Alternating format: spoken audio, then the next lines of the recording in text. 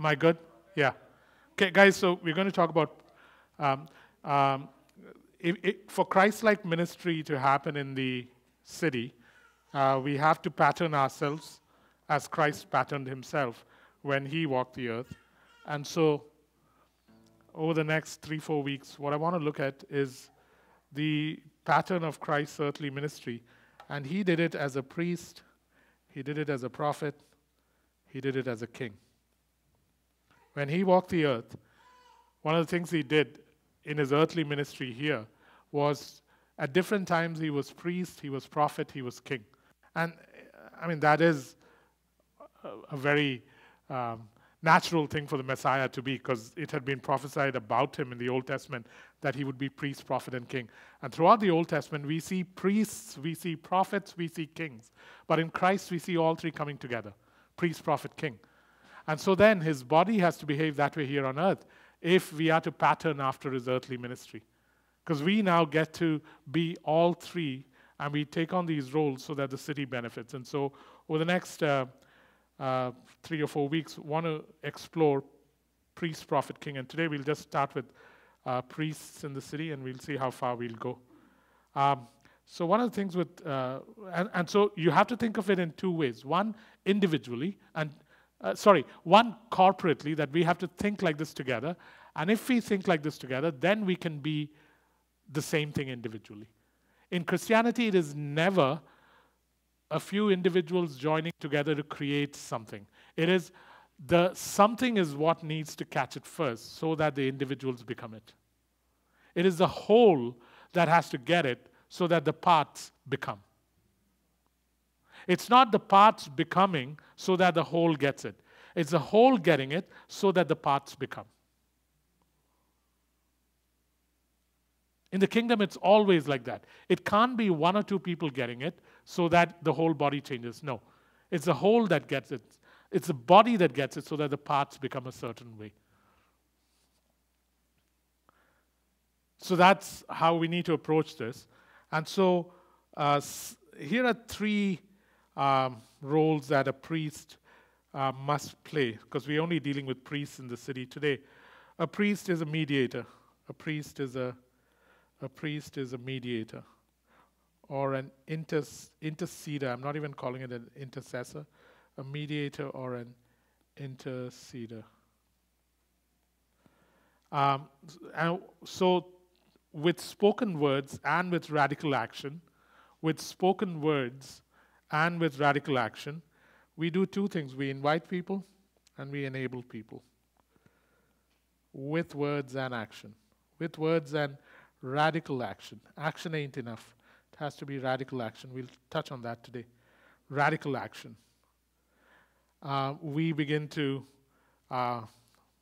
invite people and then enable people to enable what? Enable that they open themselves and are touched by the love of Christ. Open to the love of Christ. That they open to the love of Christ. So in a sense, one of the jobs of a priest is to telescope God. Telescope God. God is a distant star. Priests are able to telescope God so that he's much closer.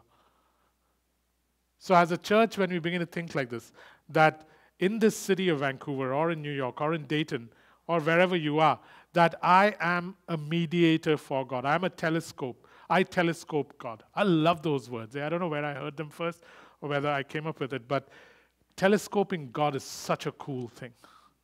Telescoping God, where a distant God suddenly becomes so evident because you bring him close up. And you do it through words and you do it through radical action. And we'll examine the radical action a little later. You see this in Hebrews 8 verse 6, where it talks about Christ as a mediator. So we're just borrowing from Christ as a priest as we talk about this. The second thing a priest is a priest is a proclaimer. A priest is a proclaimer. You find that in Malachi 2 verse 6 and 7, where God is talking to Israel, and he says, man, when I call Levi out, I expected people to go to the priests, because on their lips would be found the truth. On their lips would be found knowledge. That they would begin to speak and people would know the ways of God. So priests are supposed to be proclaimers. So it's impossible for us to function in Christ's earthly ministry if, as a people, we don't begin to preach the good news by being faithful to the biblical text, while at the same time being relevant to the context. Relevant to the context. That's important, and I'll just pause on that for a second. It's not enough to quote the Bible when you preach the gospel. It has to be relevant to the context in which people live. It has to be relevant to the context in which people live. So it has to be faithful to the biblical text, but relevant to the context in which people live.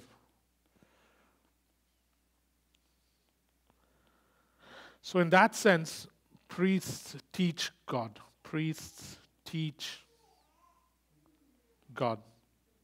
As in, they teach God to people. So the first one was priests telescope God. The second one is priests teach God. It's okay to be spontaneous, but I would suggest that you be spontaneous after preparing at home. So when I'm going into a situation, I have an idea of the context I'm going into, and I do go over points in my head. That this is important, this needs to be said, that needs to be said. And after having kind of thought that in my head, I won't make notes, I won't follow the script. But now that I've prepared in my head, when I'm in a context, I can now go be spontaneous. Spontaneity that is not rooted in preparedness is just a mishmash. It'll be like me cooking. But you need to know what the content is so that, like it says in Matthew 13, you can go into your storehouse and pick the new and pick the old and present it. So priests teach God. So if you're preaching the good news to someone that you're going to meet today, you have to have an idea of the context and you have to have an idea of the scriptural or biblical text. And when those two collide, you begin to teach God. The third thing the priests are, and we'll just take 3 today, is priests must be shepherds. Priests must be shepherds. We're talking about us as a church, and if we think like this as a church, we can also think like this as individuals. Priests must be shepherds. And what about shepherds are we talking about? What is it? Why shepherds? Because shepherds care. In Revelation 7, 16 and 17, it's such a beautiful verse. And you realize that it's the consummated end of Jesus being a shepherd. But when you see Revelation 7, verse 16, it says, reading it from verse 15, therefore they are before the throne of God and serve him day and night in his temple. He who sits on the throne will shelter them with his presence. They shall hunger no more, neither thirst any more. The sun shall not strike them, nor any scorching heat. For the Lamb in the midst of the throne will be their shepherd, and he will guide them to springs of living water, and God will wipe away every tear from their eyes. Beautiful verse. Revelation 7, 15 to 17, which will see every tear wiped away, should begin now through a people who understand their priestly role if they are supposed to follow in the pattern of Jesus' earthly ministry. This idea of being a shepherd, of taking care, of smelling like sheep is important. And we're not talking about being shepherds to the church. We are talking about being priests in the city. We're not talking about teaching people in the church. We're talking about teaching God to people in the city. We're not talking about telescoping God to people in the church. We're talking about telescoping God to people who see him as distant. This is not within these walls. This is outside. And we follow David's pattern of a tent. Not a church like this. It is the presence of God in a tent.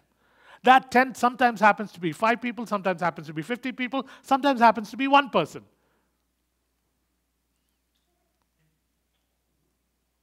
So that anybody can access it. There's no protocol. They can access it anywhere. Because you are there. Because you are there, someone can access God. Mind-blowing. Because you are there, someone has now the freedom, the access to God because you are there. That is nuts. That is nuts in terms of who you are, and that is also nuts in terms of who God is, because He's willing to be confined through a flawed vessel like you and I.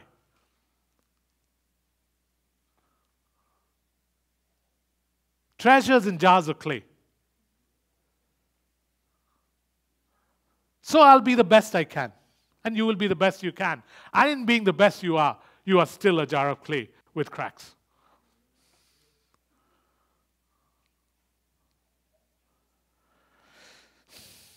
I mean, in God deciding that I will become man, that I will send my son in weak flesh, I mean, what He was doing was much more than saving us from our sins.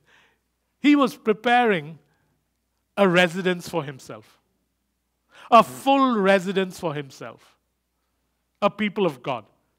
The only thing He hasn't done is He hasn't revealed Himself in His brilliance, because we would not be able to handle it in these bodies. But does He live in this flawed residence?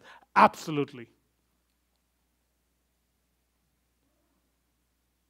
He's withholding Himself only so that we don't get consumed. But He's not withholding Himself through us. We can talk about that another time. So, priests must be shepherds, because that's how you are incarnate, and that's how you are relational. As in, you are actually present physically, and you actually relate. And that is when God can enter lives with power and with mercy. God enters lives with power and with mercy when a church begins to pattern themselves after Christ in being shepherds to the city that they are in, not to the church. Church, you have one shepherd, and really good one at that. So that's fine. Let's move on to the rest of the city. So, a missional, words sound big, but they're not. A missional as in being on mission for God. A missional responsibility for my neighborhood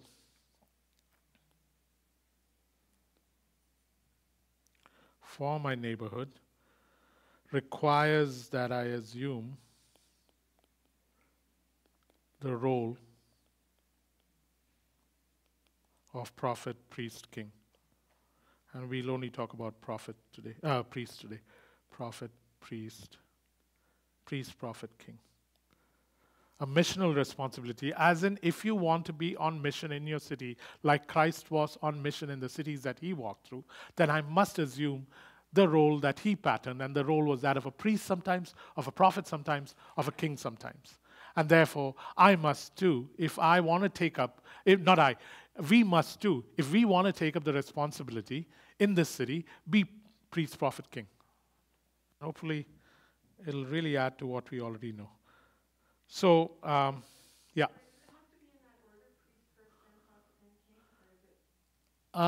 Kind of, because this is the order that you find developing in the Old Testament. First it was priest, then it was prophet, then it was king. There seems to be that order.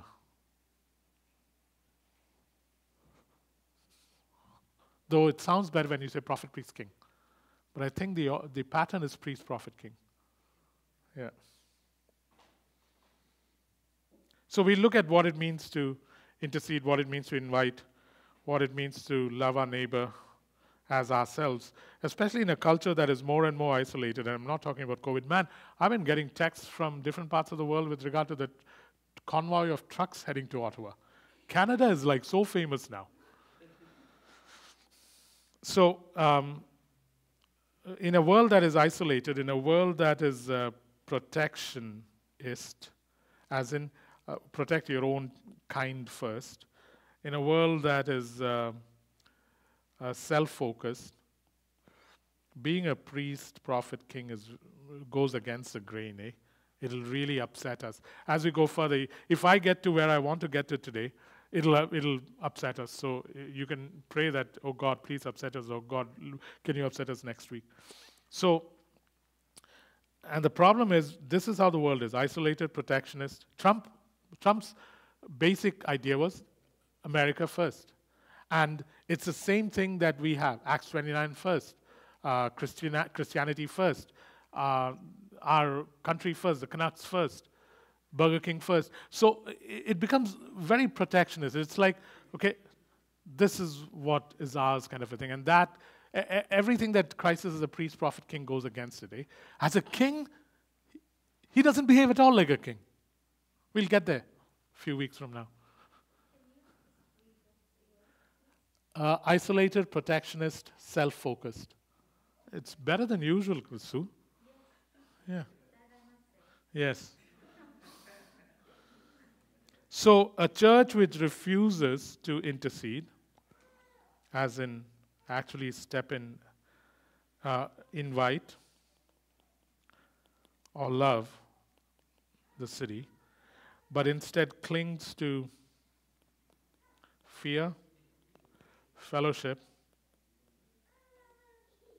convenience, and comfort, will spiritually die. One of the things Acts 29 has to be aware of as we go forward, because we are pretty decent, strong church, is spiritual death. Spiritual death is subtle. You don't know you're dying because it's spiritual. You don't feel the pain. I mean, we realized that 2 weeks ago or 3 weeks ago when we were talking about why is it that David can say, as the deer pants for the water, so my heart thirsts after you, that my flesh longs for you. And as I was teaching that, I was weeping, and others were weeping in different places that were watching it, because suddenly there's this realization that even though we had the kind of worship we had today, my body longs for you, my heart thirsts for you is not my 24/7 condition. And you realize that spiritual death can happen. And when it happens, because it's not painful, you don't realize it till a lot slips away. And so one of the things Acts 29 has to be careful of is dying spiritually. And one of the ways a church dies spiritually is when it chooses not to intercede, not to invite, not to love, not the ones that come for a service. I'm not talking about Christians. I'm talking about the city. And instead clings to fear that, got to be careful. Fellowship, it's wonderful. Convenience, yeah, once every week. Comfort, if it doesn't rain. That's when a church begins to start dying. If it doesn't rain means for 8 months we don't have to do anything. One of the verses that really got me was 1 Peter 2:10. Where this fellowship that we have is so satisfying, a relationship with each other, that we don't need anything beyond this. It can be very satisfying. Yeah. One of the verses that really caught me was 1 Peter 2:10. 1 Peter 2:10. We forget. Prashant was sharing yesterday in a setting how he and his family were Hindus and how they came to become believers. And when I hear that, that's when you realize that, shucks, once, for him it is even fresher for Mohini, Pawan, and Prashant, because they're coming out of a background that had nothing to do with Christianity. Some of us were born in Christian families, we don't realize this. But 1 Peter 2:10 says, once you were not a people. Once you were not a people. And then you became the people of God. Let me read it. 1 Peter 2:10. Once you were not a people, but now you are God's people. Once you had not received mercy, but now you have received mercy. Something had to transpire. Someone had to speak. Someone had to invite. Someone had to intercede. Someone had to love. Something has to happen. And we forget, because I've been a Christian for 30-something years. I've been a Christian longer than half the young adults have been alive. And you forget that once I was not a people, But now I'm a people of God. Once I had not received mercy, but now I have received mercy. You would not let your children near me if you knew my past.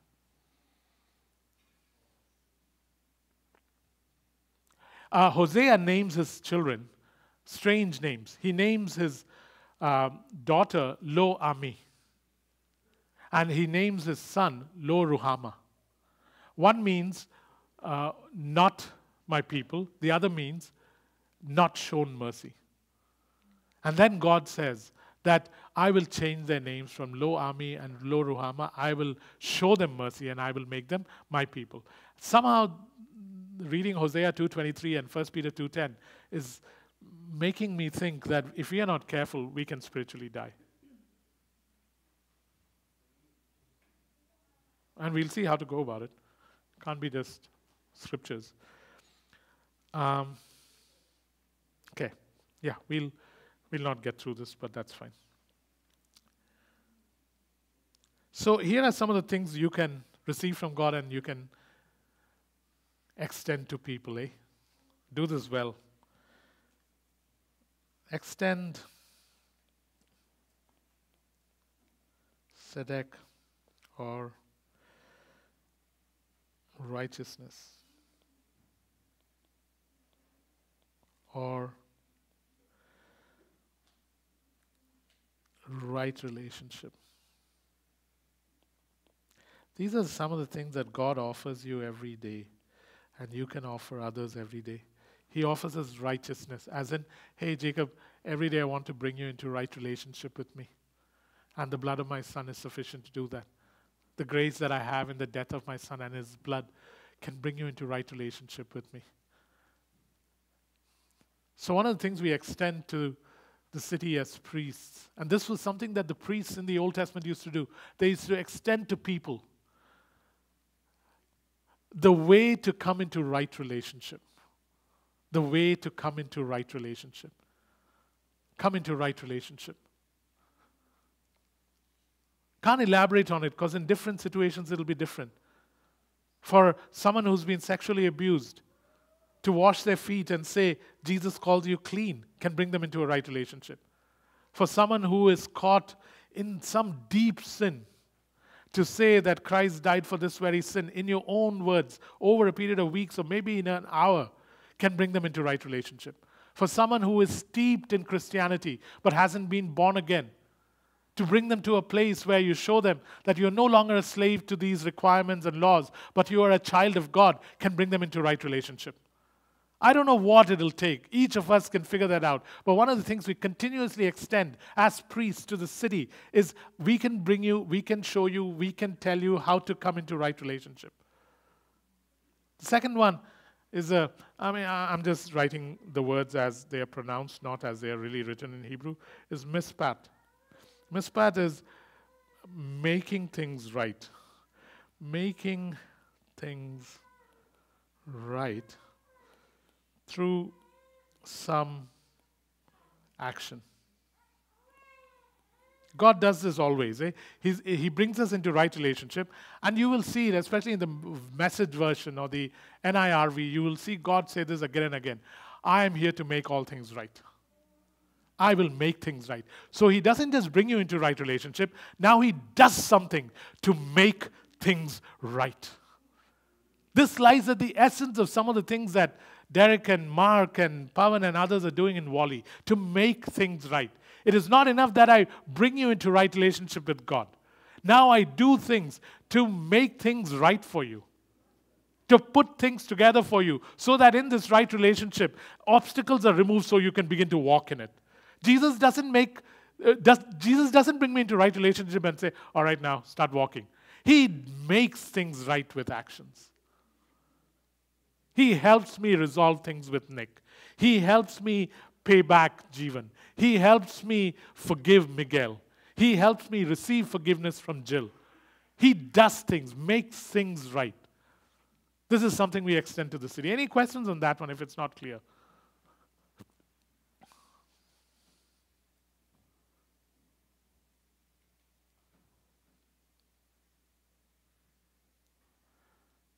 Making things right is difficult, guys. It requires action.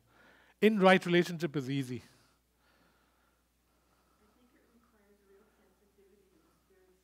Yeah. Making things right just complicates it. I wish it was just left at the right relationship. Just settle things with God, and making things right is far more difficult.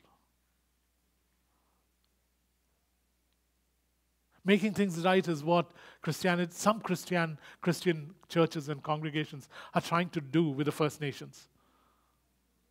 Things need to be made right. It is not enough to have a song and a dance, a reconciliation song and dance. Doesn't make things right.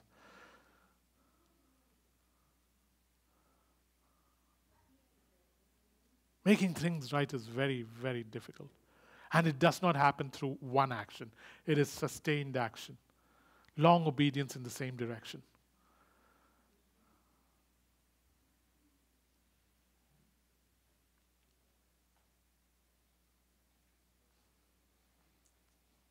Any questions?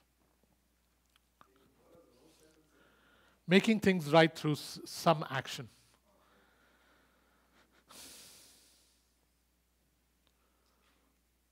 And some of the action is restraining evil. Some of the action is protecting someone from evil. Some of the action is exposing the evil that is happening to them. This is why making things right is difficult.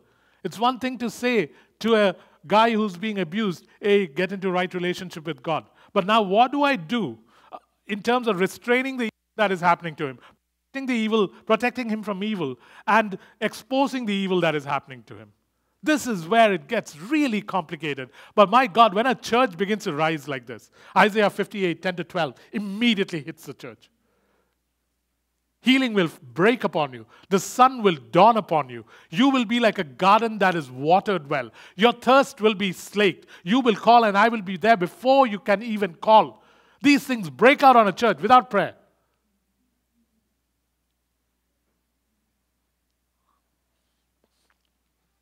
Next one, Hesed. Beautiful word. These are things God is to you and me. Every day Yahweh says, this is my nature, Jacob. This is what I want to be for you today. You got some time. Hesed. Hesed means, this word really bothered me. Devoted loyalty. God being devoted and loyal to me. The word for mishpat is justice. Justice is making things right, eh? Hesed, devoted loyalty, where it's an allegiance that you have, an allegiance that God has towards me, and an allegiance I must have towards you and towards the city, an allegiance that goes beyond what the law requires, goes beyond what customs require, goes beyond what culture requires. This is when Ruth, having been given permission by Naomi to go back, Orpah goes back. But Ruth says, no. Where you go, there I will go. Where you lodge, I will lodge. Your people will be my people. Your God will be my God. And where you die, I will die. This is going beyond custom, culture, regulations, needs. Why? Because there's devoted loyalty. There's an allegiance saying, I will go beyond. And God is saying, every morning, Jacob, I have a devoted loyalty to you. I have an allegiance to you. If you have time, we can walk. And then, occasionally, guys, go back to him and say, hey, you can't just make a covenant with me and get away with it. I want to make a covenant with you. I'm also loyally devoted to you. Hopelessly devoted. And then you can break out into that. Hopelessly devoted to you. Most of you won't know that song. Devoted loyalty.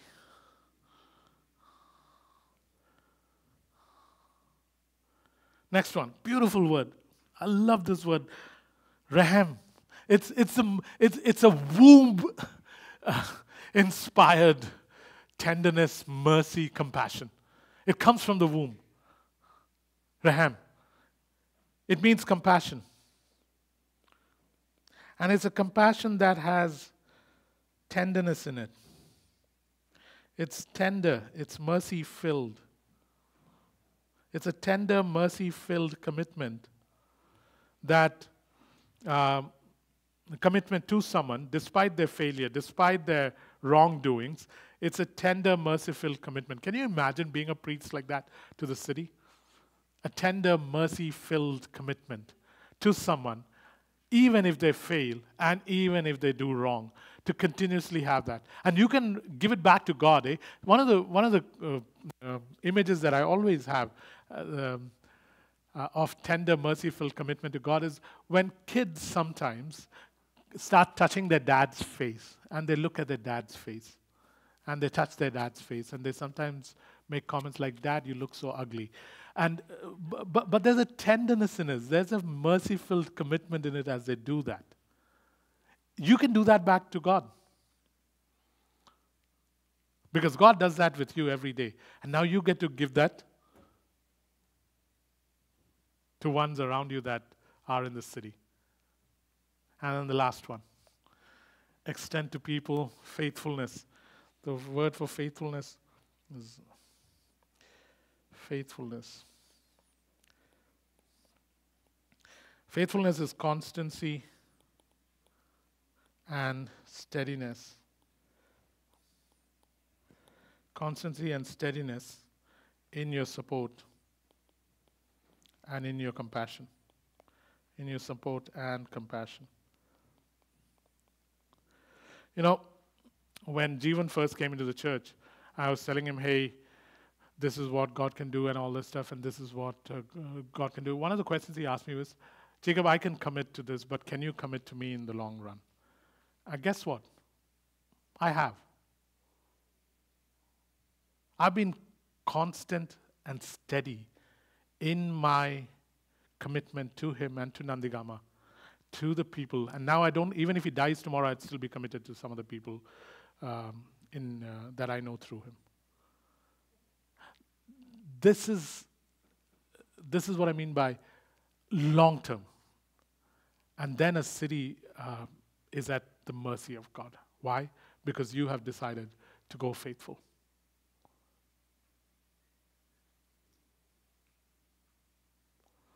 These are 5 words that you can extend to the city. These are 5 words that Yahweh extends to you every day. These are 5 words that you can give back to God, saying, well, if you think you are betrothed to me, then I want you to know that I'm betrothed to you too. And so therefore, I give you this back. And when this happens vertically, then it is natural that it happen horizontally. Not just to the people of God, but beyond the people of God. Why? Because there was a time when you were not the people of God and you were not shown mercy. But today, you are the people of God and you have been shown mercy.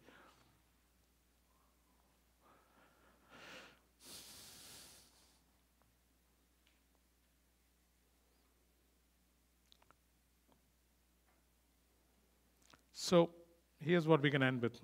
In this church, we've spent much relational currency with each other. And we are richer for it.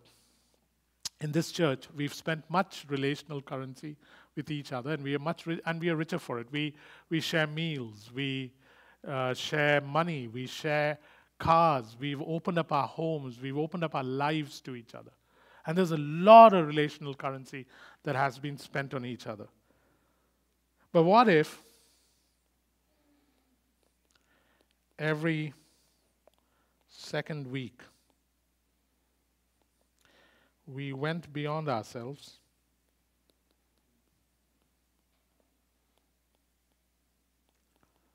and practiced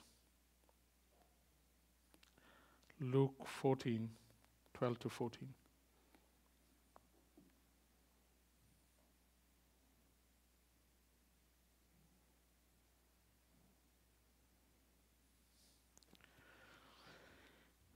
He said also to the man who had invited him, when you give a dinner or a banquet, do not invite your friends or your brothers or your relatives or rich neighbors, lest they also invite you in return and you be repaid. Or when you give a feast, invite the poor, the crippled, the lame, the blind, and you will be blessed because they cannot repay you, for you will be repaid at the resurrection of the just.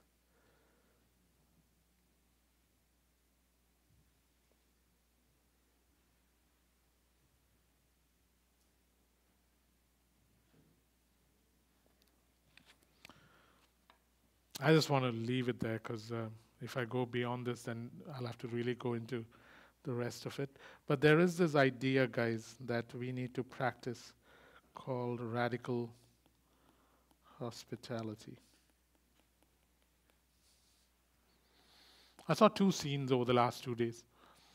One was a little girl on the corner of Fraser and 52nd or 53rd, and she had there's a guy who seems homeless and poor sitting outside this shop, and she's got some food in her hands, and I'm parked at this traffic light, and this girl is struggling to give the food because she's scared that people will see her giving the food and they will disapprove. And she's waiting there with the food. And then at some point when she realized that there is nobody around, she quickly went, gave it. And she had this, even though she had a mask on, you could see how happy she was. And she quickly walked away. And I was saying to myself, why is it that a 9-year-old finds it so difficult to give food to a person on the street? Because we have divided and categorized the city into the ones we can approach and the ones we cannot approach. So I'm sitting outside Himalaya now, a day later, and there's a man who walks past the car, and he is coughing like his insides may come out. And as he's coughing, I'm thinking to myself, oh, I'm glad my windows are up. That's my first thought. Then he goes to the corner of the building, and he starts urinating. Then I'm making sure that the doors are locked. And I'm thinking to myself, this is how you are, Jacob. You react so differently from how you should react. Because there is this instinct in us now to be protective of ourselves. Radical hospitality puts you at risk. Radical hospitality strips you of privacy. Radical hospitality establishes boundaries not so that you can prevent people from coming in, but so that you can provide parameters and contexts that people may or may not understand, may break or may not break. It is a scary thing to live like this. I'll repeat that. Radical hospitality strips privacy. Radical hospitality requires that you give up rights. Radical hospitality has boundaries not to keep people out, but so that people understand parameters and context. As in, hey, when you step into this area, it might be a good idea if you took out your shoes because the mud may come on the carpet. If they don't, well, then you end up cleaning the carpet. It is not to keep people out.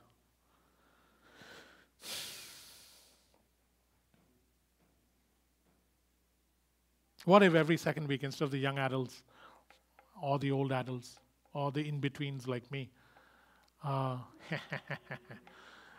what if, and this can't be done. Guys, whenever hospitality is attempted in isolation or as individuals, it is very hard.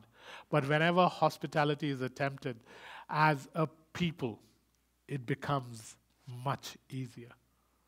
What if 3 of you, over the next 6 months, focused on 2 to 4 people in your neighborhood?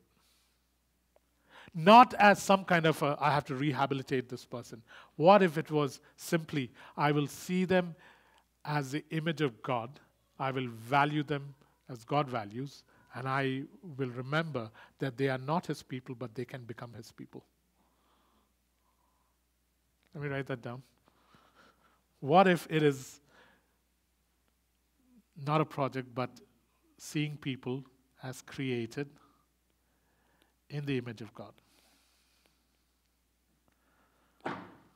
What if it is beginning to value them as your Jesus values them?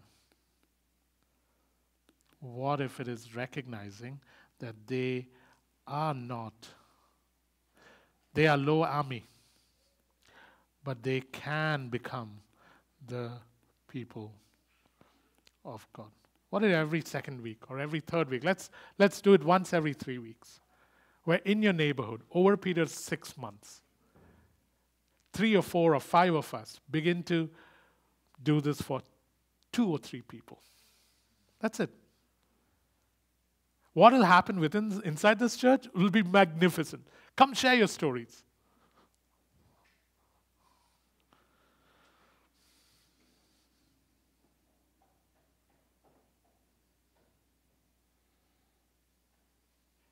Okay, let's stop there. I'll elaborate.